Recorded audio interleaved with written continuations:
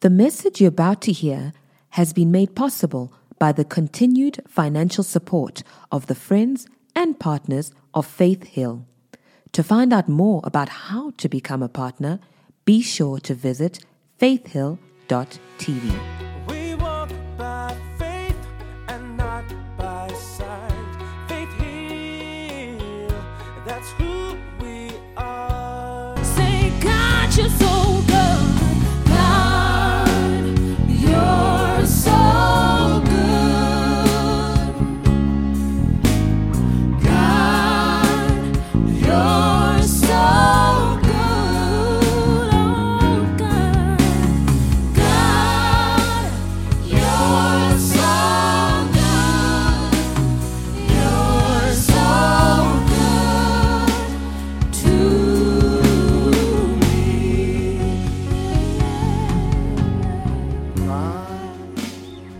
You're So good. hallelujah. God, you're so good. God, you're so good. You're so good to me. Every eye closed and every hand raised towards heaven as a sign of thanksgiving and gratitude. Father, in the name of Jesus, we just humbly come before you this morning in gratitude, in thanksgiving. Thank you, Lord. Thank you, Lord. Thank you, Jesus. Come on, just begin to open up your mouth and thank Him. Whatever language you're comfortable with, just begin to thank Him. Thank Him for health. Thank Him for Jesus. Thank Him for taking care of you. Thank Him for taking care of your family and protecting you during this pandemic. Just begin to thank Him. There's so much to be thankful for. Thank you, Jesus. Thank you, Lord. Thank you, Jesus. Thank you for your goodness. Thank you for loving us first while we were sinners. Yet you loved us and gave us your one and only begotten Son, Jesus. Thank you, Lord. Siyabonga. Thank you, Jesus. Thank you, Father. Come on, someone shout, thank you, Jesus. Someone shout, Siyabonga. Amen. Are you grateful this morning? Man, I'm grateful. If you don't have anything to be thankful for, just try this. Breathe in, breathe out. Did you do that comfortably? Guess what? Thank you, Jesus. Some of you are not convinced. Look on your feet. Do you have shoes? Thank you, Jesus. Even if you don't have shoes, you got feet. Thank you, Jesus. There's always something to be thankful for. We call it count your blessings, one by one. Amen? Come on, man. I'm thankful for God. Thank you, Jesus. Thank you, guys. Awesome. Thank you, Lord. So Dr. Beth Bailey is Kareem's mom and Mignonette's mom too. And so she's here doing some work. She's going to tell you all about it shortly. But here's the thing is that when you guys saw me driving fancy cars in Los Angeles, it's her cars. Okay? So don't persecute me. It was her fault. She sends me pictures whenever I'm traveling. She says, man, son, you got a nice car this time. They're all nice. And she's just a blessing to Chipo and I, and we thank God, for you every single day. And so I'm gonna let you greet the people. There's a story behind you getting these cars. Didn't you plant a car?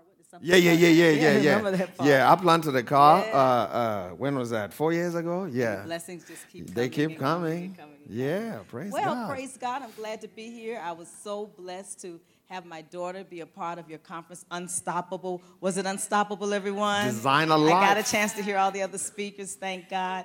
It's been, we literally are so close to where Mimi said this morning, she said, I'm so glad you didn't go to Eagle's Nest. I said, I'm not at Eagle's Nest? She said, no, but I'm so glad that we're so close to where your base is. Yeah. Because, I don't know, I think Lisa was here in the first service. Yeah, she was. We got a chance to provide transportation for the big thing they just did. We're bringing people from, I think, Alexandria. Now, you got to teach me how to say this. Deep Sloot. Deep Sloot. Deep Sloot. Yeah, Deep Sloot. And we're so glad about that. So we're bringing in teams from America back to back and training them in the missions world. African American and people of color make up less than 1% participants in missionary work. So we want to change that statistics because 3/4 of the world is a world of color. And we want everyone to know, not just our people, but God doesn't love us also. God loves us, period. Yeah. So he has a plan for us all. And so here we chose to use our base. We don't have any idea what God said, South Africa, out of all the countries in the world. And it was so easy going in and out. But the moment we tried to put our foot down and make it our home, boy, what challenges began. Yeah. But we're right here by your Eagle Nest office. I do know that much. We're in 4 ways. And we're just so happy to link together, not just with what we were able to do with Lisa, but anything that you all are doing. And I don't know what God has planned it fully in bringing us here. So we're working in Dalmas in an area where we've built, I think, 30, Val has to help me, we're right at 30 houses that we built collectively, and for people that are living in the squatter camps.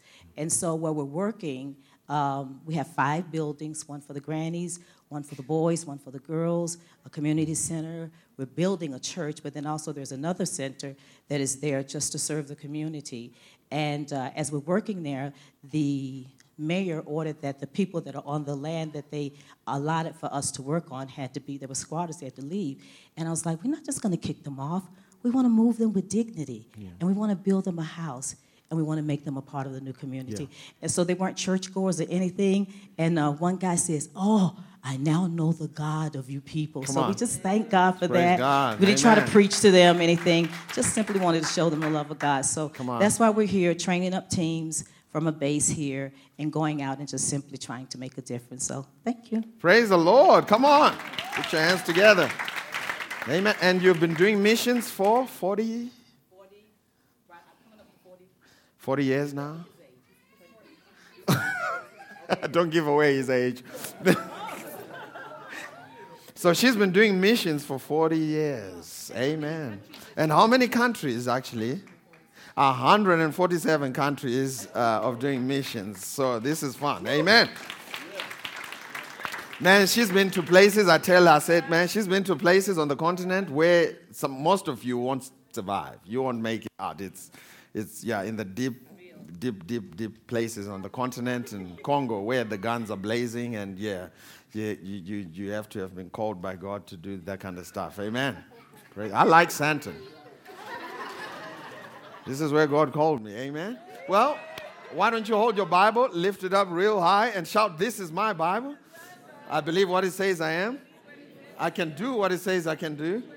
I am a believer and not a doubter. A doer, not just a hearer. Today, namhlanje, vandag, nas chair. I will learn from God's word, and my life will never be the same again, because faith comes by hearing, and hearing by the word of God." Amen. And so 3 weeks ago, we started a series talking about the ministry gifts. And so what we discovered during this series was that God is doing something. God is up to something. In Genesis chapter number 2, verse 1, Scripture tells us that after God had finished all of his work, he rested. So in Genesis 2, verse 1, it tells us God finished all of his work and he rested. But if you fast forward to 2 Corinthians 6, verse 1, it tells us that God is still working. There's still a work that God is doing. And so the question becomes, which is which? Is God resting? Is he working? Yet we discovered in the same breath that the work that he finished in Genesis chapter number 2 was the work of creation. And the work that God is still doing in the earth realm is the work of restoration or reconciliation. That's the work that God is doing currently in the earth. He's bringing back his children to the fold. Amen? And here's the good news is that you and I get to be co-workers with him. We get to participate.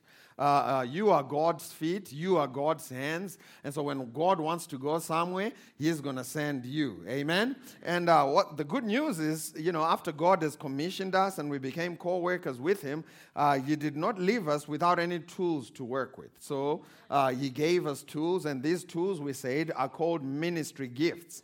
And so we looked at the graces, that's what we call them, the ministry gifts, personality type ministry gifts in Romans chapter number 12. And we looked at those 3 weeks ago. If you are not here, you can check out the podcast. And last week, my wife did a stellar job. It was PhD level. Amen. Praise the Lord. It was awesome. She talked about the 9 gifts of the Spirit. Well, she actually rephrased it. The one gift we receive is the Holy Spirit, but it's the 9 manifestations of the ultimate gift, which is the Holy Spirit, and how we all can function in them. And today, we're going to be looking at the gifts in Ephesians chapter number 4. We're going to read from verse 7 to 11. And these are commonly known as the fivefold. They are also commonly known as the ministry offices. And so we're going to talk about what they are, and we're going to show you how you can function in them. I believe with all my heart that there are many here this morning that have been called to function in one or two of these gifts, and you need to know what they are. You need to know how to function in them, and so that's what we're going to be doing this morning. So Ephesians chapter number 4, verse 7. This is what it says. It says, "But unto every one of us is given grace according to the measure of the gift of Christ. Wherefore he said, when He ascended up on high, He led captivity captive." He's talking about Jesus when He was leading a parade from paradise to heaven. "And He gave gifts unto men." So it is Jesus who gave these gifts unto men. "Now that He ascended, what is it? But that He also descended first into the lower parts of the earth. He that descended is the same also that ascended up far above all the heavens, that He might fill all things. And He gave some," someone say He gave. So Jesus is the one who gave, or Jesus is the one that gets to put these people in these offices. These offices are not a career. It's a calling that Jesus gave. And He gave some. Someone say some. So again, we discovered in Romans chapter number 12 that those personality gifts are for everybody, and also the manifestation of the Holy Spirit in 9 different ways, the 9 gifts of the Spirit are for everybody. But it seems here in verse 11 that these he put some, and for the reasons known by Him. He put some to be apostles, He put some to be prophets, He put some to be evangelists, and some pastors and teachers for the perfecting of the saints. Did you see that? He said the reason why He gave apostles, prophets, evangelists, pastors, and teachers is for the perfecting or equipping. It didn't say it's for the exploitation. Did you see that? He said it's for the what? The equipping the saints. In fact, the best way to function in these ministry gifts is to constantly and consistently work yourself out of a job. You know you're doing a good job in this fivefold if you're working yourself out of a job. In other words, if you're equipping the people to never need you. Listen, if you have to call me to bless your dinner, then I'm not doing a good job. If you have to call me because your child is sick at 10 p.m., or better yet, at 5 p.m., there's a guy who came. He came in the first service. You wouldn't believe what he came wearing. He was wearing a Manchester United shirt.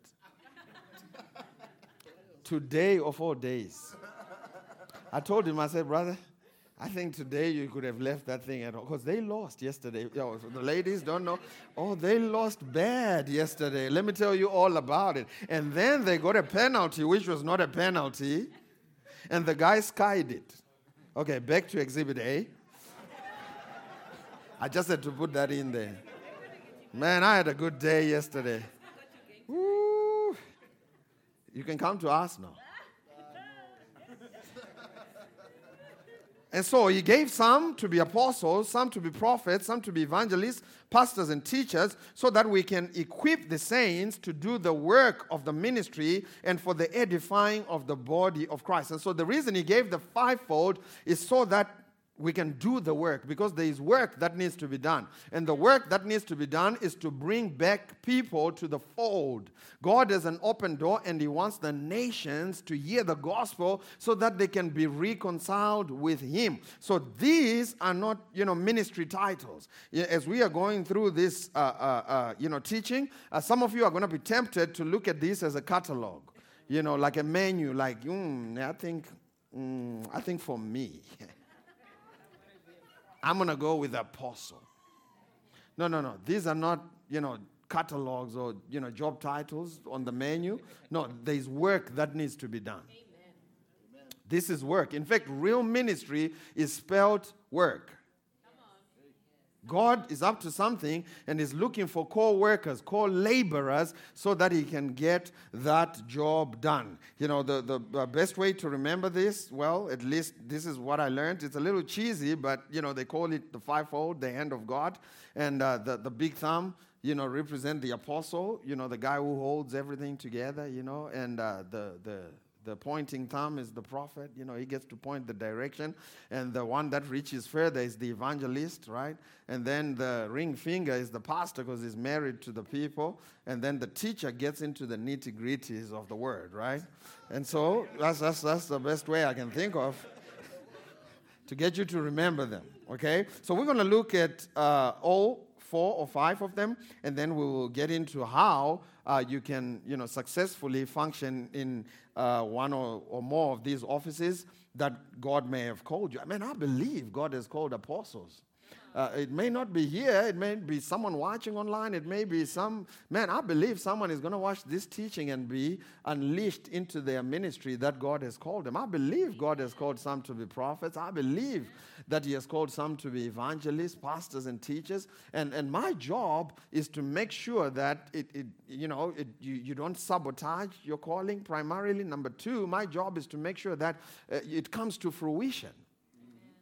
Jesus told us, he said, many are called, so just because you have a calling doesn't mean much if it doesn't come to fruition. Jesus said, many are called, but few are chosen. In fact, he said something. He said, we need to pray so that God can find more laborers, because the harvest is plentiful, but the laborers are few, because he's looking for a certain kind of laborer, and we're going to go into scripture and find out what kind of laborer that is. But if you look at the office of the apostle, an apostle, if you read in 1 Corinthians 3, verse 10, he says, according to the grace of God which is given unto me, this is the apostle Paul, as a wise master builder, I have laid the foundation, and another buildeth thereon, but let every man take heed how he buildeth thereupon. So the apostle, one of his responsibilities is to lay down a foundation. It is to build. It is to create a track, to break new territory, and so on and so forth. If you read in Ephesians 2:20, it talks about the church is built upon the foundation of the apostles and the prophets. And Jesus Christ himself is the chief cornerstone. So 4 things that marks an apostle. Number 1, they lay a spiritual foundation. And, I may add, it's better to call yourself one having looked back retrospectively rather than while you're still on the starting line looking forward. Did you hear what I said? When the Apostle Paul was asked why he thought he was an apostle, he said, oh no, look at you, the church at Corinth. You are my mark. You are my certificate of my apostleship. He didn't say, I was made an apostle on my way to Damascus and I had an amazing, experience there. He didn't point to the experience. He pointed to the fruit. Amen. So you may get a prophetic word and someone may say, man, God has called you an apostle. Just hush. Chill out. Don't make business cards that say apostle or... Just chill out, do the work, and retrospectively, like the Apostle Paul, you'll be able to say, hey, Look at all this fruit. This is the mark of my apostleship. Can I get an amen? And so they lay a spiritual foundation, and usually it includes all the other ministry gifts. That's number 2. Number 3, they establish churches. Man, I bump into 18-year-old apostles who haven't established nothing. They established a Facebook page. That's what they did. Man, I said you must look retrospectively after the work has been done. Number 4, they are called to minister to a target group. For the Apostle Paul, it was to the Gentiles so that he could bring them back into the fold. Amen? And number 2, we're going to look at the prophet. The prophet, or the ministry of the prophet. And by the way, this office has little to do with prophesying. Very little. Remember what I said when we started this series? I said, hey, forget everything you've witnessed out there. We're going to zero in on what these things are and what the scripture has to say about these things. Did you hear what I said? I said the ministry of a prophet, the office of a prophet, has little to do with prophesying. It's got little to do with foretelling future events. It's got everything to do with laying a track, a foundation for the body of Christ to run on. That's what it says in Ephesians chapter number 2, verse 20. In fact, some of the prominent prophets in the Word of God never foretold a single, future. They never prophesied once. Sure. Some of you don't believe me. Let's go to Genesis 20, verse 7. Remember, everybody can prophesy. 1 Corinthians 14, 23 to 24 says, if therefore the whole church be come together into one place, and all speak with tongues, and they come in those that are unlearned and unbelievers, will they not say that you are mad? So he's saying if someone comes in and we're all praying in tongues, they're going to think we are crazy. But look at the flip side, verse 24. But if all, someone say all. He says, but if all prophesy, the reason he could say that is because all can prophesy. He says, but if all prophesy, and there come in one that believeth not, or one unlearned, he is convinced of all, and he is judged of all. So just because you can prophesy does not mean God has called you into the office of a prophet. Amen. Amen. Go with me to Genesis chapter number 20, verse 7. There are several prophets in the Bible who never predicted the future once, but God called them into the office of a prophet so they could lay a track for the body of Christ to run on. I was having lunch with Lawson Perdue and Ashley Terades and Carly. We were in Colorado, Denver, and Lawson, we were talking about this same thing, and Lawson began to tell us that Andrew Womack, some of you may know Andrew, he said Andrew is a prophet. And so I was confused. I said, how can Andrew be a prophet? I've never seen him prophesy. And he explained this verse to me the way that I'm explaining it to you now, that it's got nothing to do with foretelling the future. It's got everything to do with laying a track. And so what Andrew did was he came into the body of Christ with the message of grace and faith that almost corrected the compass, because those who were on the grace extremity were going right into legalism. It was a trap. And those who were on the faith extremity, they were going into legalism. Those on the grace extremity were going into lasciviousness. How many of you had people quitting their jobs? They were just becoming lazy on the other extreme and becoming undisciplined. And those on the faith extreme. And so God gave this prophet, Andrew, to come with a message of, that's really his message, grace and faith, and to lay the track to see how the two work together, living in the balance of grace and faith. And God called him into the office of a prophet to point us in that direction. And if you read in Genesis 20, verse 7, here it's talking about Abraham, who was a prophet. And, remember the story when Abraham came in to, he met Abimelech, who was the king of the land. And when he saw Abimelech, because he wanted to be peaceful, he had a pretty wife, he knew the king was going to want his wife. He said, hey, this is my sister. And so the king was fixing to marry Sarah the next day. So when he went to sleep, the Lord visited Abimelech, and this is what he said to him in verse 7. He says, now therefore restore the man, Abraham, his wife, for he is a prophet. Did you see that? Did y'all see that? He says, he shall pray for thee, and thou shalt live. And if you restore her not, know that thou shalt surely die, thou and all that are thine. Abraham was a prophet, never predicted the future once, because it's got nothing to do with predicting the future. Can I get an amen?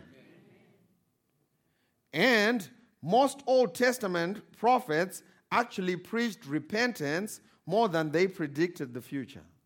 Because the ultimate goal of prophecy, if you're writing down notes, the ultimate goal of prophecy is to change the present. It is not just to be a fortune teller and predict the future. Amen? A story is told of Jonah. And so Jonah was a prophet called by God.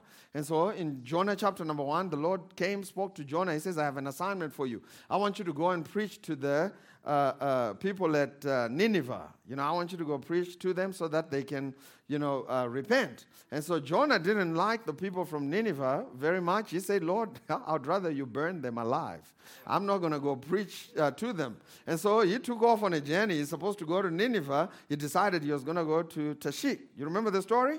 And there was a storm on the ship, and then they threw him off, and God had a big whale waiting for him. A fish swallowed him for 3 days and 3 nights, pointing to how Jesus was going to be in the underworld for 3 days and 3 nights, and how he defeated death. And then it spit him in Nineveh. And so Jonah went in the streets of Nineveh prophesying, and this was his sermon. Yet in 40 days and 40 nights shall Nineveh be destroyed. Be destroyed. That was his sermon. He kept preaching that, and the people heard it. And because it was a God assignment, there was an anointing on that boring sermon, but the people responded. See, because it's not in your technical ability with words. It's always in the anointing that God puts on the message that he has called you to preach. And so he's preaching this boring sermon. Yet in 40 days and 40 nights shall Nineveh be destroyed, and he's prophesying, right? And then the people heard it, and they repented in sackcloth and ashes and went on a fast. The king heard it, repented in sackcloth and ashes, and the Lord didn't destroy Nineveh in 40 days and 40 nights. And chapter number 4 of Jonah says, and Jonah was displeased with the Lord. Because 2 things. Number 1, he has saved these people. Number 2, he was displeased because his prophetic word didn't come to pass. So what are the people going to say on Facebook? He didn't realize that the goal of prophecy is not just to say something that is accurate in the future. The goal of prophecy is to change the behavior today.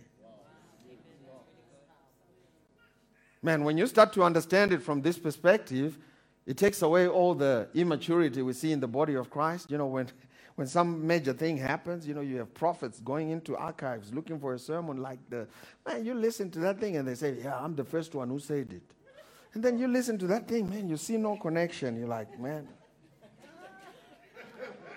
I can't seem to see where you prophesied that, this thing was going to happen. And all they're trying to do is to draw attention and get approval from men for being the one who prophesied it first, because they don't realize the goal is to bring people to Christ, not to be the one, the kid on the block. Yeah, I'm the one who saw it first. Yeah. That's not the goal. Yeah.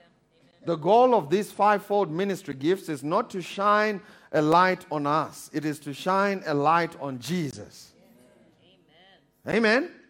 And so we see in Scripture that the ministry or the office of a prophet is not just limited to foretelling the future. In fact, in the New Covenant, it takes on a completely different perspective, this office, because you and I, in the Old Testament, everybody had to go consult the prophets all the time. You want to get married, you go and see the prophet. You want to buy a car, you go and see the prophet. You want to eat lunch, you go and see the prophet. You know why? Because the Old Testament people were dead spiritually.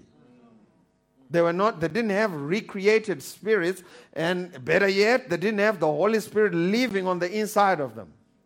Now, for you and I, we have a written word of God, the written word, the sure word of prophecy, and we also have the Holy Spirit, better known as the inner witness.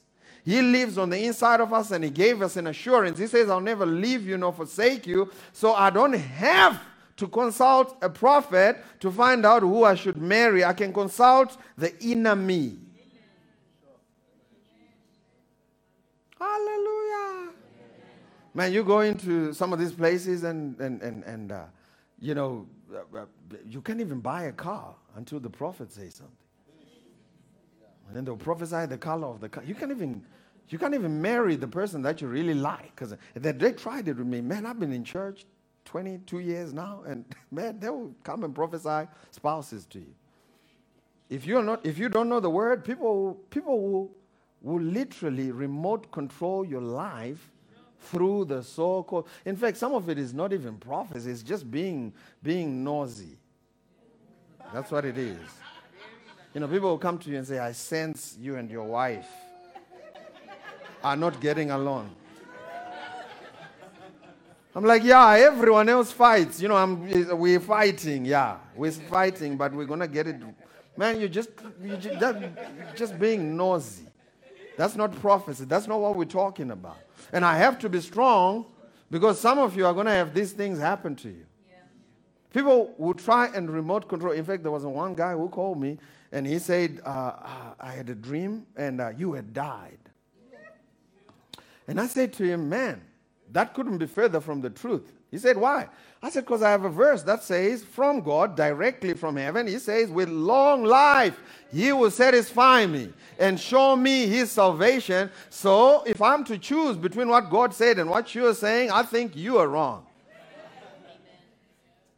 Because after he said that, I told my wife, after he said that, he said, so what we need to do is to put together a group of intercessors, and we're going to be interceding for you. I said, bro, don't worry about it. I'm good. You know why? Because you and I in the New Testament, we have the word. In fact, it's a sign of immaturity when all you're looking for is a word. There are Christians who are just, do you have a word for me? No, do you have a word for me? Can I get a word? No, man, you have 66 books of word. Just go and pick one and prophesy to yourself. And if you want to add the extra, pick the one you like, go and get some lemons, look yourself in the mirror, do the lemon face and say, you. Hallelujah. I sense.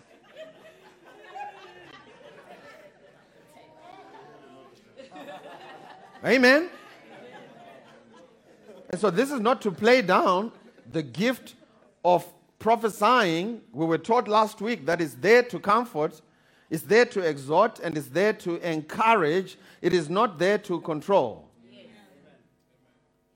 God has given you free will, and he's not going to override your free will. Man, start developing an intimacy with the Holy Spirit, and he will begin to show you what you should do every single day. You do not need, like the Old Testament saints, you don't need to be visiting a prophet every single week to try and get a direction concerning your life. Jesus said, my sheep hear my voice, and a voice of a stranger they will not follow. And you are his sheep, and you can hear his voice. And start living your... Man, if you don't do what I'm telling you right now, you're going to be one of the ones that are going to be exploited. Yeah. If you can't, in this life, in the last days, if you don't learn how to hear the voice of God for yourself, you're going to be in trouble. Amen? And so we see here that the office of a prophet is not to foretell the future, it is to foretell, which is to publish and to teach, especially for you and I in the New Testament. The third one is the evangelist. The evangelist, this word occurs 3 times in the New Testament. In Acts 21, verse 8, Ephesians 4:11, we read that. 2 Timothy 4:5. It's a transliteration of the Greek word euangelistes. The compound word EU means well, and the rest of the word is angelos, or which means a messenger, an angel, a messenger of good news. That's what it means. And evangelists minister primarily to the lost. Amen? And these are important. This is a group that's very important to the Lord because he uses them to bring individuals into the kingdom of God. So a person who's been called to be an evangelist, their focus really, this fivefold is amazing how God put it together. This is like, the A-team. Hannibal Smith, with his cigar. Mr. Face, Mr. T. When we were young, we would play a team, and I was always Mr. T. You got to be Mr. T. B.A. Barakas. Who was the other one? Murdoch. He was the funny one, right? Yeah. This is the A team. They get to work together. But here's what's interesting is that if you meet someone who's got this office on their lives, all they're talking about is souls. And if you try to do something else and you try to bring another perspective of ministry, they say, if we're not reaching souls, we are not doing anything. The church has lost its passion for souls. We must go for souls. And then over there, the teacher is saying, man, you can't just, save them and not train them and bring them to maturity. So it's got to be teamwork, right? The evangelist gives birth to them, but someone has to nurse them and, bring them up to maturity. So it's teamwork. The teacher is saying, man, you're doing too much. You're bringing too many without raising them up. The evangelist is saying, you've lost your passion for souls. But what they need to do is to realize God has called them both to work together. The evangelist comes and he puts the passion in people's hearts and they get fired up. They come into the kingdom. The pastor gets to shepherd them and the teacher gets to explain all these things so that they can grow into their full stature, into a full maturity. Amen. And so the last one is the pastors and teachers. And I like to put it together because I believe the pastor should teach so that they can shepherd and feed the sheep and bring them into full maturity. If you go to Jeremiah chapter number 3, verse 15. Jeremiah, depending on where you're from. Jeremiah chapter number 3, verse 15. Can I read it in the King James, please? Jeremiah chapter number 3, verse 15. This is what it says. He said, I will give you what? This is God speaking, and he says, I will give you pastors according to my heart, which shall feed you with knowledge and understanding. Did you see that? Yeah. That's the job description. The first thing we see here is that God is the one that gives this ministry office of a pastor. And when he gives this office, he gives it so that they may feed you with knowledge and with understanding. That's the job of a pastor. I want you to notice there is nothing in there about, kissing babies at the end of the service. Did you see that? There's nothing in there about coming to your baby shower. Did you see that? There's nothing in there about any of that. That we want the man to be doing, stuff that God hasn't even called him to do. He said, hey, all you have to do is to feed them with knowledge and with understanding. And when you do that, that's the job of a pastor. Now, the question becomes, how do you step into your calling? How do you step into your calling? That's what we're going to be looking at. I like the how. It's no use for me to just know this glamorous picture and not know the how. So we want to look at the how. How, God has called you to be an apostle, to be a prophet, evangelist, pastor, or teacher. How do you then step into the fullness of what God has called you to do? That's what we're going to look at. So quickly, go to Romans chapter number 1, verse 1. Romans chapter number 1, verse 1. He says, Paul, a servant of Jesus Christ, called, someone say called. Come on, say it like you're at breakfast. He says called to be an apostle. So he wasn't hired to be an apostle by the church board. He was called. So there is a calling, right? We're going to put it over here. There's a calling. And so he says, Paul, a servant of Jesus Christ, called to be an apostle and separated unto the gospel.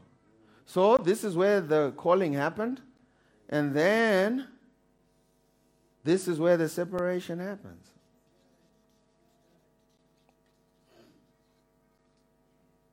And when you are separated, God is now releasing you into what he has called you to do.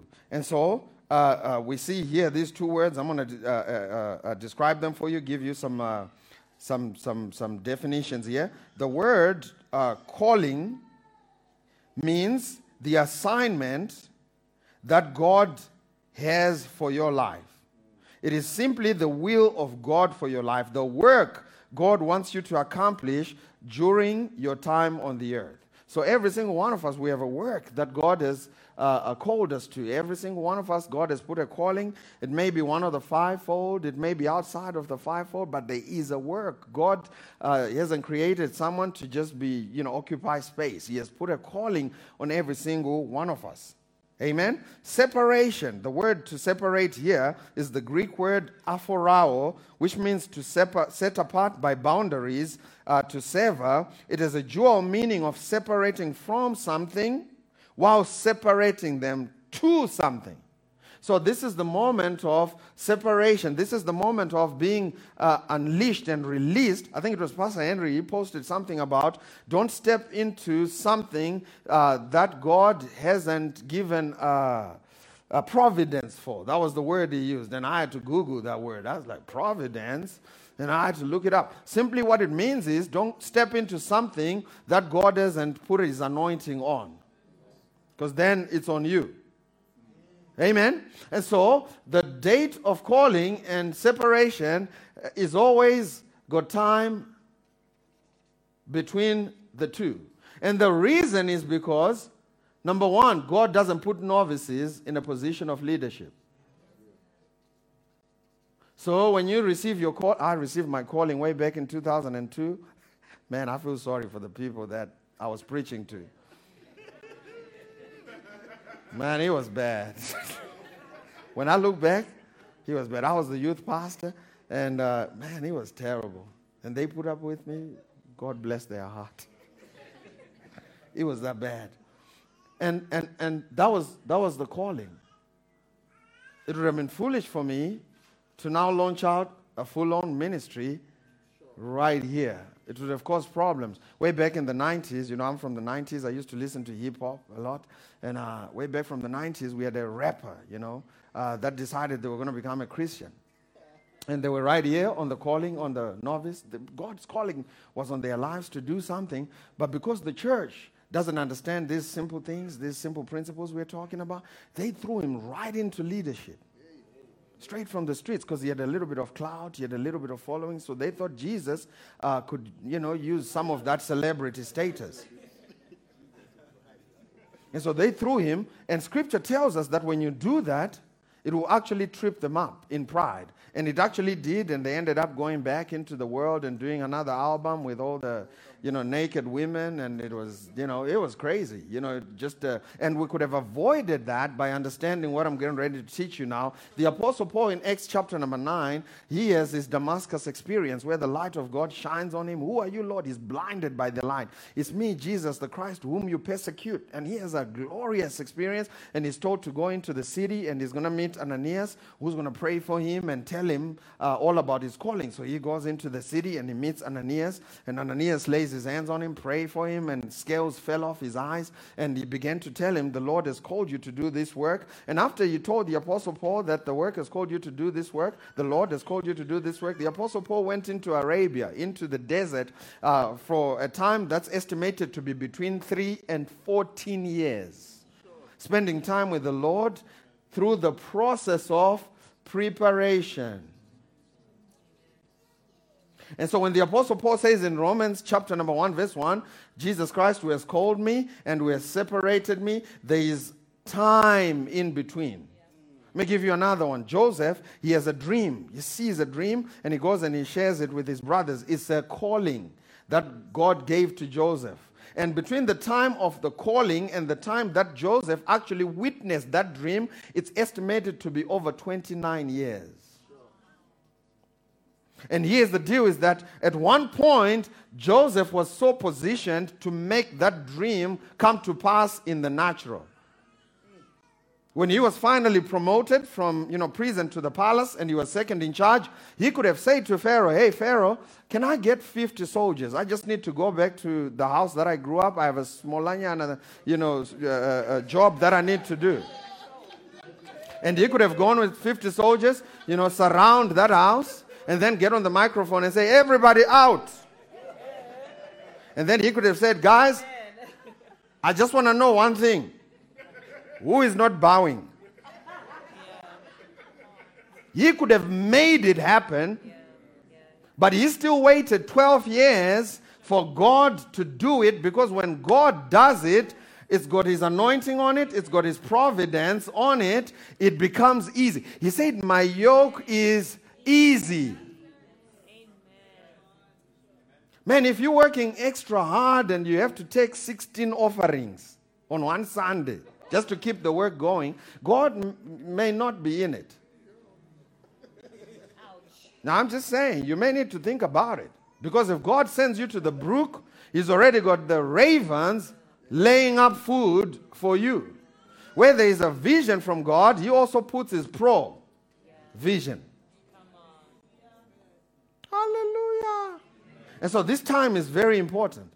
It's the same thing that happened to Elisha, right? Elisha, he meets Elijah over here, calling. He's told, this is your calling.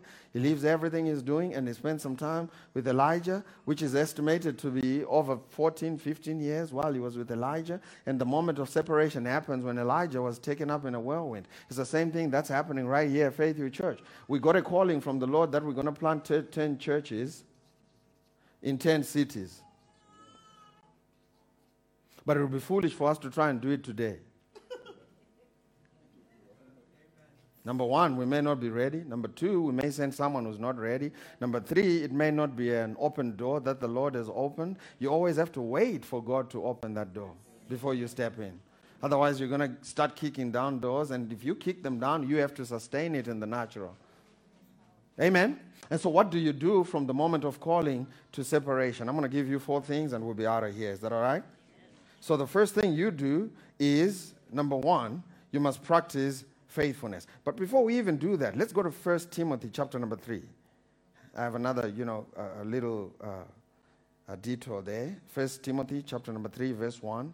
And I said this in the first service, and I'm going to say it again. Separation is a mark of maturity. This is the point where God knows he can trust us to handle the tasks associated with the call. Thus, the point of separation will never come if God's prerequisites are not met. It can be forfeited by a lack of focus. It can be forfeited by apathy. It can be forfeited by sin in a minister's life. Now, I am not talking about going to heaven. Going to heaven is by grace. But leadership in the kingdom of God is by conditions. Yeah.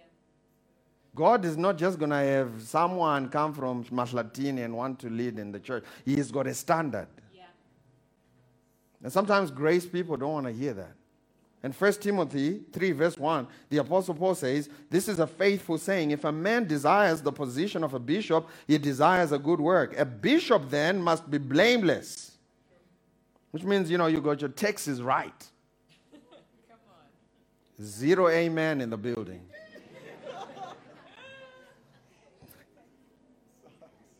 Number 2, a bishop then must be blameless, the husband of one wife. Someone say one.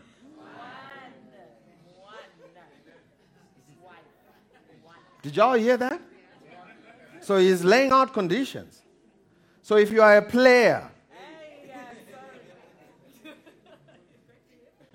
you will go to heaven. But God is not going to put a responsibility on you to lead others. Are y'all seeing that? God has a standard. He said he must be temperate. You don't have a short fuse. You're not on the edge. Amen? There's some people who are always on the edge. Don't push me. Because I'm close to that. There are people who are always on the edge. I'm trying. Man, I'm even trying not to lose my head. It's like a jungle sometimes that makes me wonder why I keep on going under. Broken glass everywhere. Okay, all right, let's move on.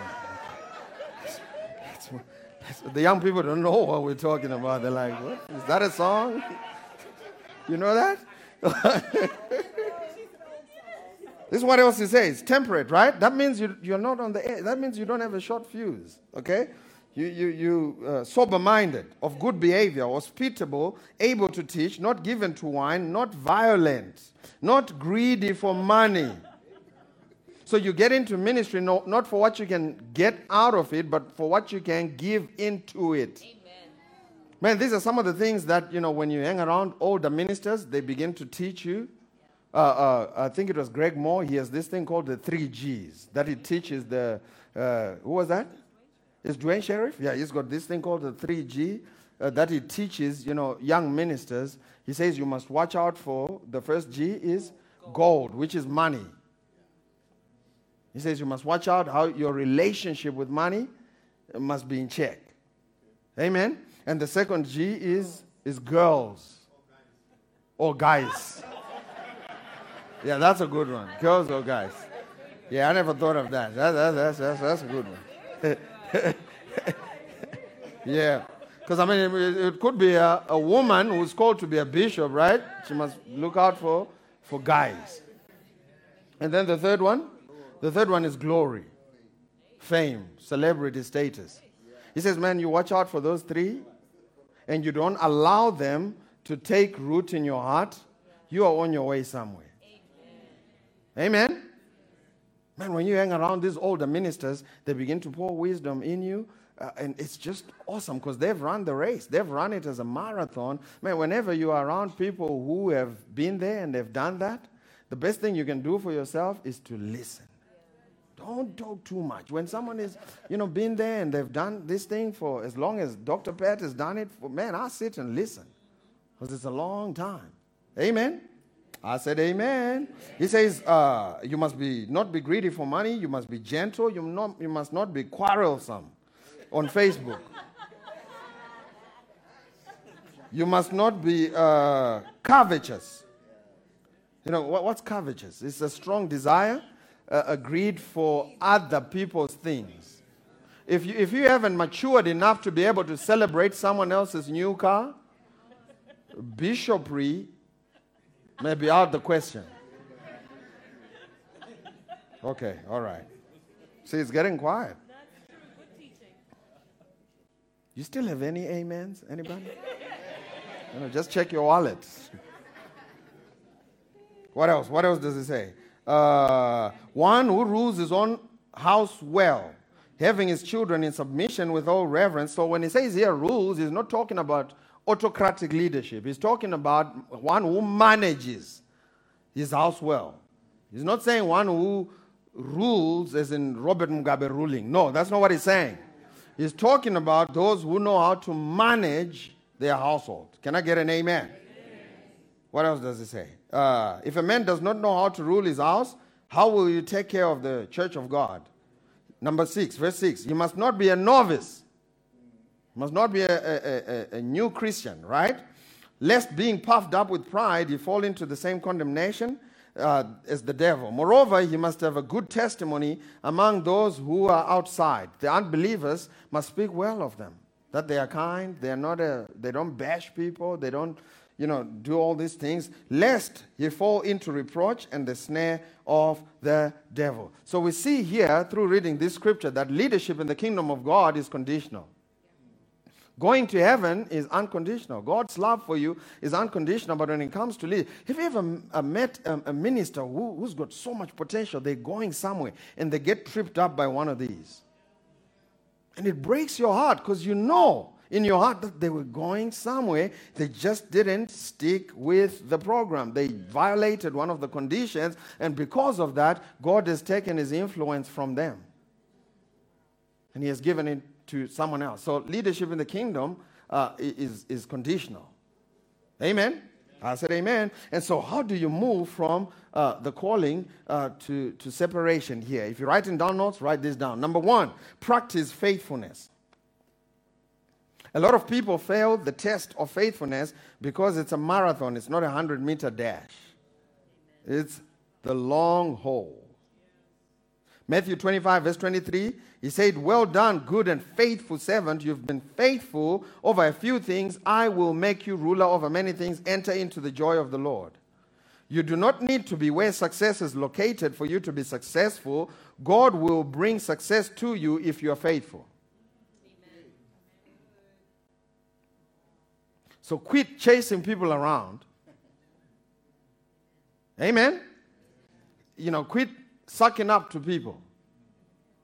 And just start practicing faithfulness, and promotion will come to you. Because here's the truth. If the Lord does not promote you, you are not promoted.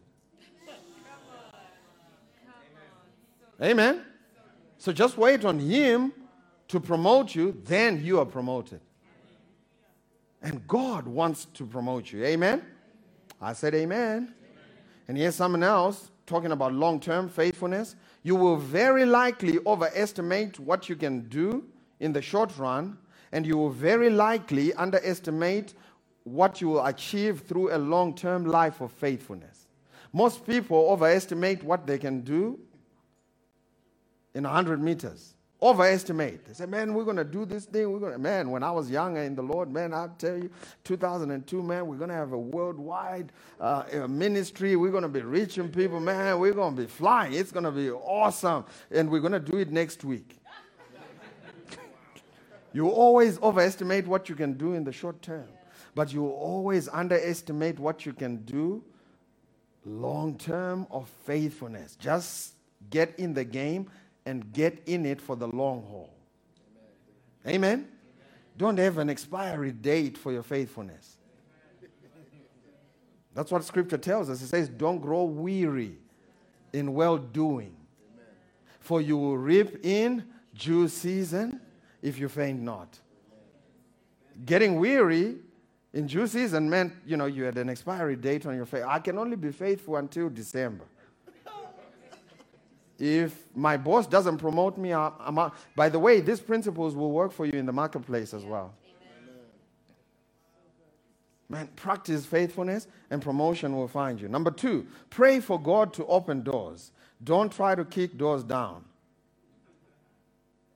Colossians 4:2-3, he says, continue earnestly in prayer, being vigilant in it with thanksgiving. Meanwhile, praying also for us that God would open to us a door for the word to speak the mystery of Christ, for which I am also in chains, and that I may make it manifest as I ought to speak. So the Apostle Paul is saying, when it comes to open doors, please pray for us that God may open this door. So God has called Faith Hill Church to plant 10 churches in 10 cities. How do we know it's time for us to actually do it? A door will open here.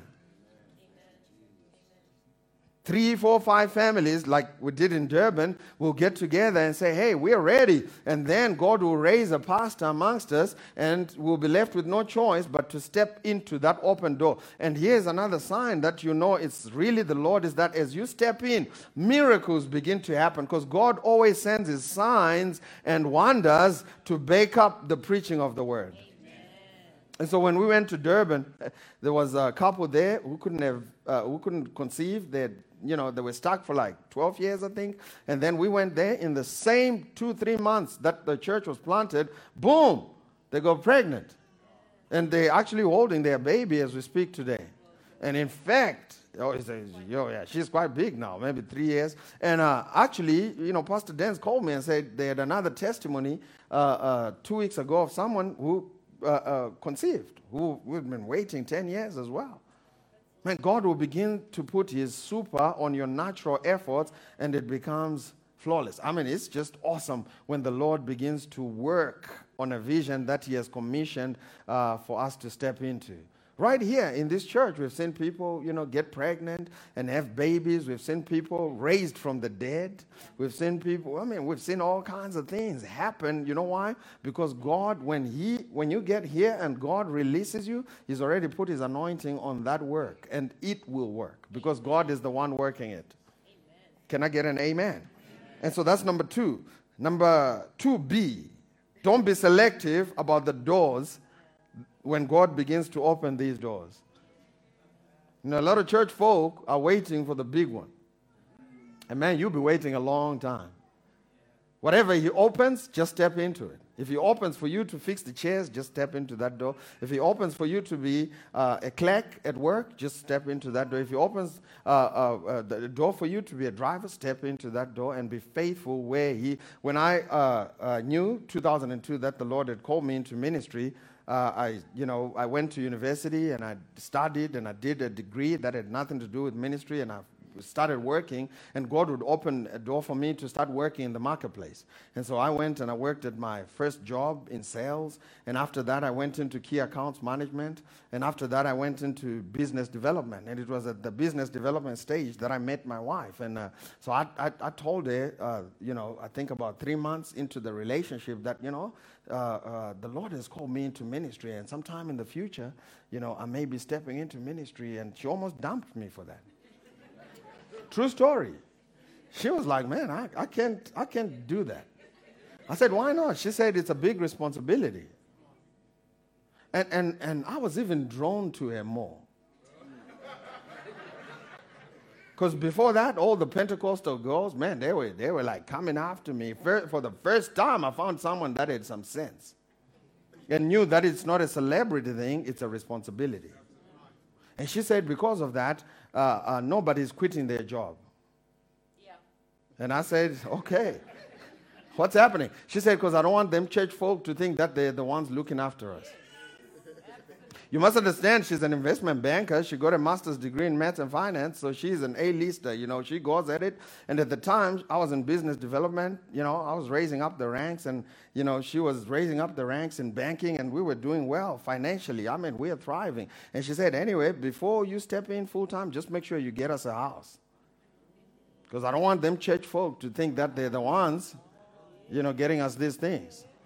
And so I had to wait another 5 years. Man, this will preach. This will preach to some young man watching me right now who's feeling the goosebump to step into the evangelistic world. Man, just chill out. And do things right. And when the Lord ultimately releases you, He will release you into opportunity. Amen? I said amen. And so don't kick down doors. Don't try to do it. Just step in to any door that the Lord opens for you. Number 3. We got 2 more and we'll be out of here. Number 3, serve and give like your life depends on it. Because it does. Did you hear what I said? While you're here, you step into your calling. Serve and give like your life depends on it, because it does. Your life depends. Don't ever come into ministry for what you can take from it. Always step into ministry for what you can give into it. For the first 3 or 4 years of this ministry, my wife and I carried the bulk of the load. Because our heart is to always give into what God is doing rather than to try and take from what God is doing. Amen? You have to have a heart of service. Man, let me give you advice. Those of you, what I'm giving you, man, this stuff here, I only share with these people in the front row here. The people that are, that I know will know that I mean well because these are some strong words. These guys here will tell you when we meet at the office, these are the things I tell them, and I'm strong with them. Because I'm trying to train them to be leaders, world changers that will change the world. But today it's for everybody. And it's going to sound strong. Listen to me, child of God. When you get a job, when you get an opportunity, when you get an opportunity to be in a place, go in there with a heart to serve. Amen. Go in there with a heart to serve. Just get in there and say, hey, I'm going to serve this business. I'm going to serve my boss. I'm going to serve this company. If you go to Charis Bible College and you're from Faith Hill, man, you ought to be one of the first people there. When it's class starts at 9. You can't be from Faith Hill and you show up at 9:30. I'll tell Lungi I don't know you. I'll disown you. I don't know them. Man, you show up 30 minutes before, and watch this. Some of you are not going to like it, but I'm saying it to you because I really want you to do well. You are the last one to leave. And what are you doing? You're not, in the parking lot, the last one to leave. Not in the parking lot prophesying. You are in the building picking up all the trash that people leave. You make sure that building is left the way that you find it. Amen. So good. And you serve your leaders. Amen. That's what you do. A lot of people won't serve because they're waiting for the day, and a lot of people have this deception, I will serve when I'm the CEO. No, you're not becoming the CEO. Because you serve your way to CEO. Amen. Watch what it says in 1 Timothy 3, 12 to 13. He says, let the deacons or the people who serve be the husband of one wife, ruling their children in their own house as well. For they that use the office of a deacon well purchase themselves a good degree, a qualification. You purchase it through using the office of a deacon. The word deacon there is the Greek word diakonos, which means to serve. So you serve your way into qualification. And listen, serving does not diminish your image at all. It doesn't reduce who you are. We were at Grace in the Marketplace conference in Los Angeles, and I was outside, and I was driving Auntie Pat's car, Porsche, man. I was the top dog, and then I parked it, and then when I walked into the building, we were expecting about 40, 45 people in there, and then when I stood outside, I realized we were a little bit short-staffed because everybody was working inside, and there was no one helping people to park the cars. So I was like, yeah, I'm going to park the cars. So I started directing traffic, everybody. And it was fascinating because the people, park their car and say, wait, is this Grace in the Marketplace? Yeah. Are you Tafara? Yeah, I am. Are you the one who's going to be speaking? Yeah, I am. Oh, great. It's going to be fun. Amen. And then they would relax. And it didn't diminish the message. Yeah. It didn't diminish the work that needed to be done. Man, whenever there's an opportunity to serve, take it. Amen. I could have complained. You see, the opposite of serving is complaining. Yeah. You see, here we go again. These Americans, man, nobody want to do parking, No, just step in and do what needs to be done. And I'm talking about a lifestyle of service. There's a basketball court. We go and play basketball sometimes on Wednesdays. And you show up sometimes, and there are chairs, and there's, water, wet spots, on the court. And my heart is just to serve. Hey, let's serve. Let's clean it up. Let's move the chairs. And the one time, after I did that, and we were playing basketball, one young lady looked at me and said, man, I know you. And I said, no, you don't. She said, I know you. And then she went to her husband, and she said, that's that guy on television. And it made an impression on her that, because she's still old school. She thinks when you're on television, you must be someone. You must know something. You are important, right? And she sees this guy, man, I'm just cleaning up and moving chairs, and I'm a part of the gang. And guess what? It ministered to her. And all of a sudden, her heart is open to hear the gospel. Now, I could have walked onto the basketball court with 4 armor bearers.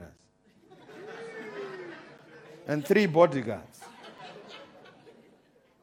And that wouldn't have made an impression and opened up a heart for me to preach the gospel. Serving will open people's hearts for us to preach the gospel. Number 4, and the final one is, write this down if you're taking down notes, honor opens doors. And when you honor publicly, it results in influence privately. Now, when I'm talking about honor, I'm not talking about this stuff that you see out there where people are kneeling at pastors and, they're crawling and they're doing all kinds of crazy things. That's not what I'm talking about. The word honor is a deep, someone say deep. Come on, say it like you're at church. It's a deep inward state of respect and commitment that expresses itself outwardly through service. Whatever you have honor for, whatever you have a deep inward state of respect and commitment for, you will serve. The outward expression without this inward reality looks fake. So you could be doing all this stuff. If you don't have it on the inside of you, the outward becomes fake. This is why Jesus said, why do you call me Lord, Lord, and you don't have a deep state of respect and confidence for me? Why do you call me Lord, Lord, and not do what I tell you? You remember? That's what Jesus said. So what we need to do if we're going to step from here to over here is to develop a deep state of respect and commitment for whatever the Lord calls us to do in whatever season we find ourselves. Man, do you honor the work that you do at work? Do you honor, your bosses? Actually, those who learn to honor will have access, and access produces influence. When you have access with people and you honor them, they're going to put influence on your life. People never promote people that have dishonor. Can I get an amen? I'm going to end with this story. Way back in 2014, we were doing a divine healing training at U10 Church out in Randburg, and it was with Mark Ellis and Kevin Peterson. And the pastor there was Craig Smee. He was the pastor of the church, and Craig has become a good friend. And so while we were doing this divine healing training, I saw Craig's daughter walk out with a Charis Bible College T-shirt. So she walked out with a Charis Bible College T-shirt. So I asked Craig, hey, what's going on? Do you know about Charis? He said, yeah, we're running Charis right here at this church. And so my wife and I and Pastor Henry, remember, we signed up on that same day. And so we started going there to do Charis Bible College every Sunday night, you remember? And you were pregnant at the time, and we would go there and do 2 hours, 3 hours actually. We'd go at 5, and then we'd be done by about 8:30, 9. And so what they would do is they would play 2 videos for us. Craig would play videos for us, and then at the end of the video, he would sit us around in a circle, and then he would ask questions, what did you learn? And so, without fail, there was this woman, you remember? There was this woman. Every time Craig would ask, what did you learn? She would start saying, I don't agree with this. She would start criticizing the people. It doesn't matter who's teaching, okay? She would start criticizing and poking holes in there. And man, I'm sitting there thinking, these people didn't come to your school. You were the one who came to their school. I'm just, thinking. And the opposite of that was Craig Smee honored the school. Craig honored the school so much that he would drive 19 hours to Heidelberg. He had been doing it for over 10 years without fail. He would drive to Heidelberg every year. Without skipping a year, he would drive to Heidelberg for the open week. They would have the open week, and he would get a bunch of people, Dillian and them, they would drive to, and he would say, guys, there's something going on here. He had a deep state of respect and commitment for that work. And this woman didn't have this. So we see 2 people in the same environment, they were same color, who are exposed to the same thing. And afterwards, Craig Smee, the Lord began to open up doors for him, because what you honor will open doors for you. So the Lord began to open up doors for Craig Smee. And to cut the long story short, Craig is now based in Oklahoma, and Durant, Oklahoma, and he's pastoring a church of over 700 people. That's started by one of the tutors that this woman was criticizing and Craig was honoring. Now, this woman is still on Facebook criticizing. Still stuck. She ain't quitting. She hasn't learned. She's still criticizing. And Craig, go look him up. Craig Smee, he's a good friend of ours. He is flying. He's doing well. They just got their green cards last month. They're doing really well. The Lord is opening up. In fact, the Jubilee Conference that they did last month, he was one of the speakers with Dwayne Sheriff and Andrew Womack and Jacob Sheriff. Craig Smee was on there also preaching with them top dogs. How did he get there? He got there by developing, someone say develop, a deep state of respect and commitment for something that is before you. Man, I'm telling you, when you do that, life can't stop you. Did that bless you? Why don't you stand on your feet?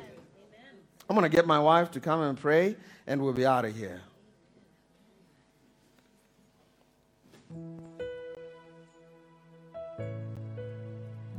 Thank you, Jesus. Why don't we give God a big shout of praise? Because that was an awesome word, right? Come on, we can do better than that. Thank you, Jesus. Amen, amen, amen. Man, that was a good word. Thank you, Pastor Tafara. Jesus.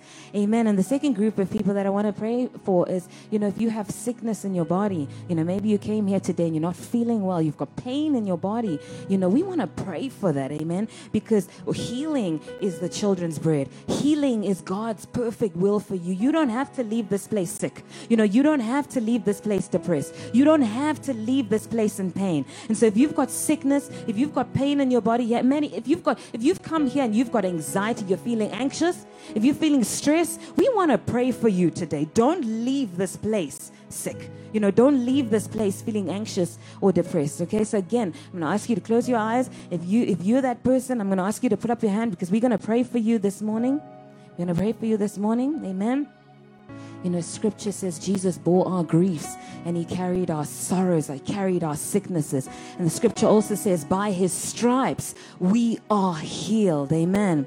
And so we don't have to leave with the sickness today. Okay, so we're going to pray. Father, we thank you. We thank you that healing is the children's bread. Father, we thank you that Jesus, 2,000 years ago, he bore all of our sicknesses. He bore all of our griefs. He bore all of our pain. He bore every single ounce of depression and anxiety. And so today we come against sickness in these bodies. We come against disease in these bodies. We come against pain in these bodies, and we say, go in the name of Jesus. Right now we speak healing from the top of the heads of those who've put up their hands all the way to the soles of their feet. We rebuke cancer in the name of Jesus. We rebuke depression in the name of Jesus. We rebuke anxiety in the name of Jesus. By Jesus' stripes, by the stripes that wounded Jesus, we say these bodies are healed right now in the name of Jesus. We speak to every organ. We speak to every tissue. We speak to every red blood cell in the name of Jesus, and we command it. In fact, we demand for it to function in the perfection to which God created them to function, and we refuse for any more malfunction in these bodies in the name of Jesus, in the mighty name of Jesus. And right now we cast all worries, we cast all stresses, we cast all anxieties onto Jesus, our beast of burden. Come on, cast all your worries, cast all of your stresses and anxieties onto Jesus, because he cares for you. And I just speak peace. I just speak a supernatural peace that passes all understanding. Peace, peace, peace, peace, peace. Right now, in the name of Jesus, in the name of Jesus, we come against insomnia. We come against any restlessness in the night season. From today, it ends. From tonight, there shall be sweet sleep. Sweet sleep is what we speak. Sweet sleep and no other way. In the name of Jesus. Come on, someone say amen.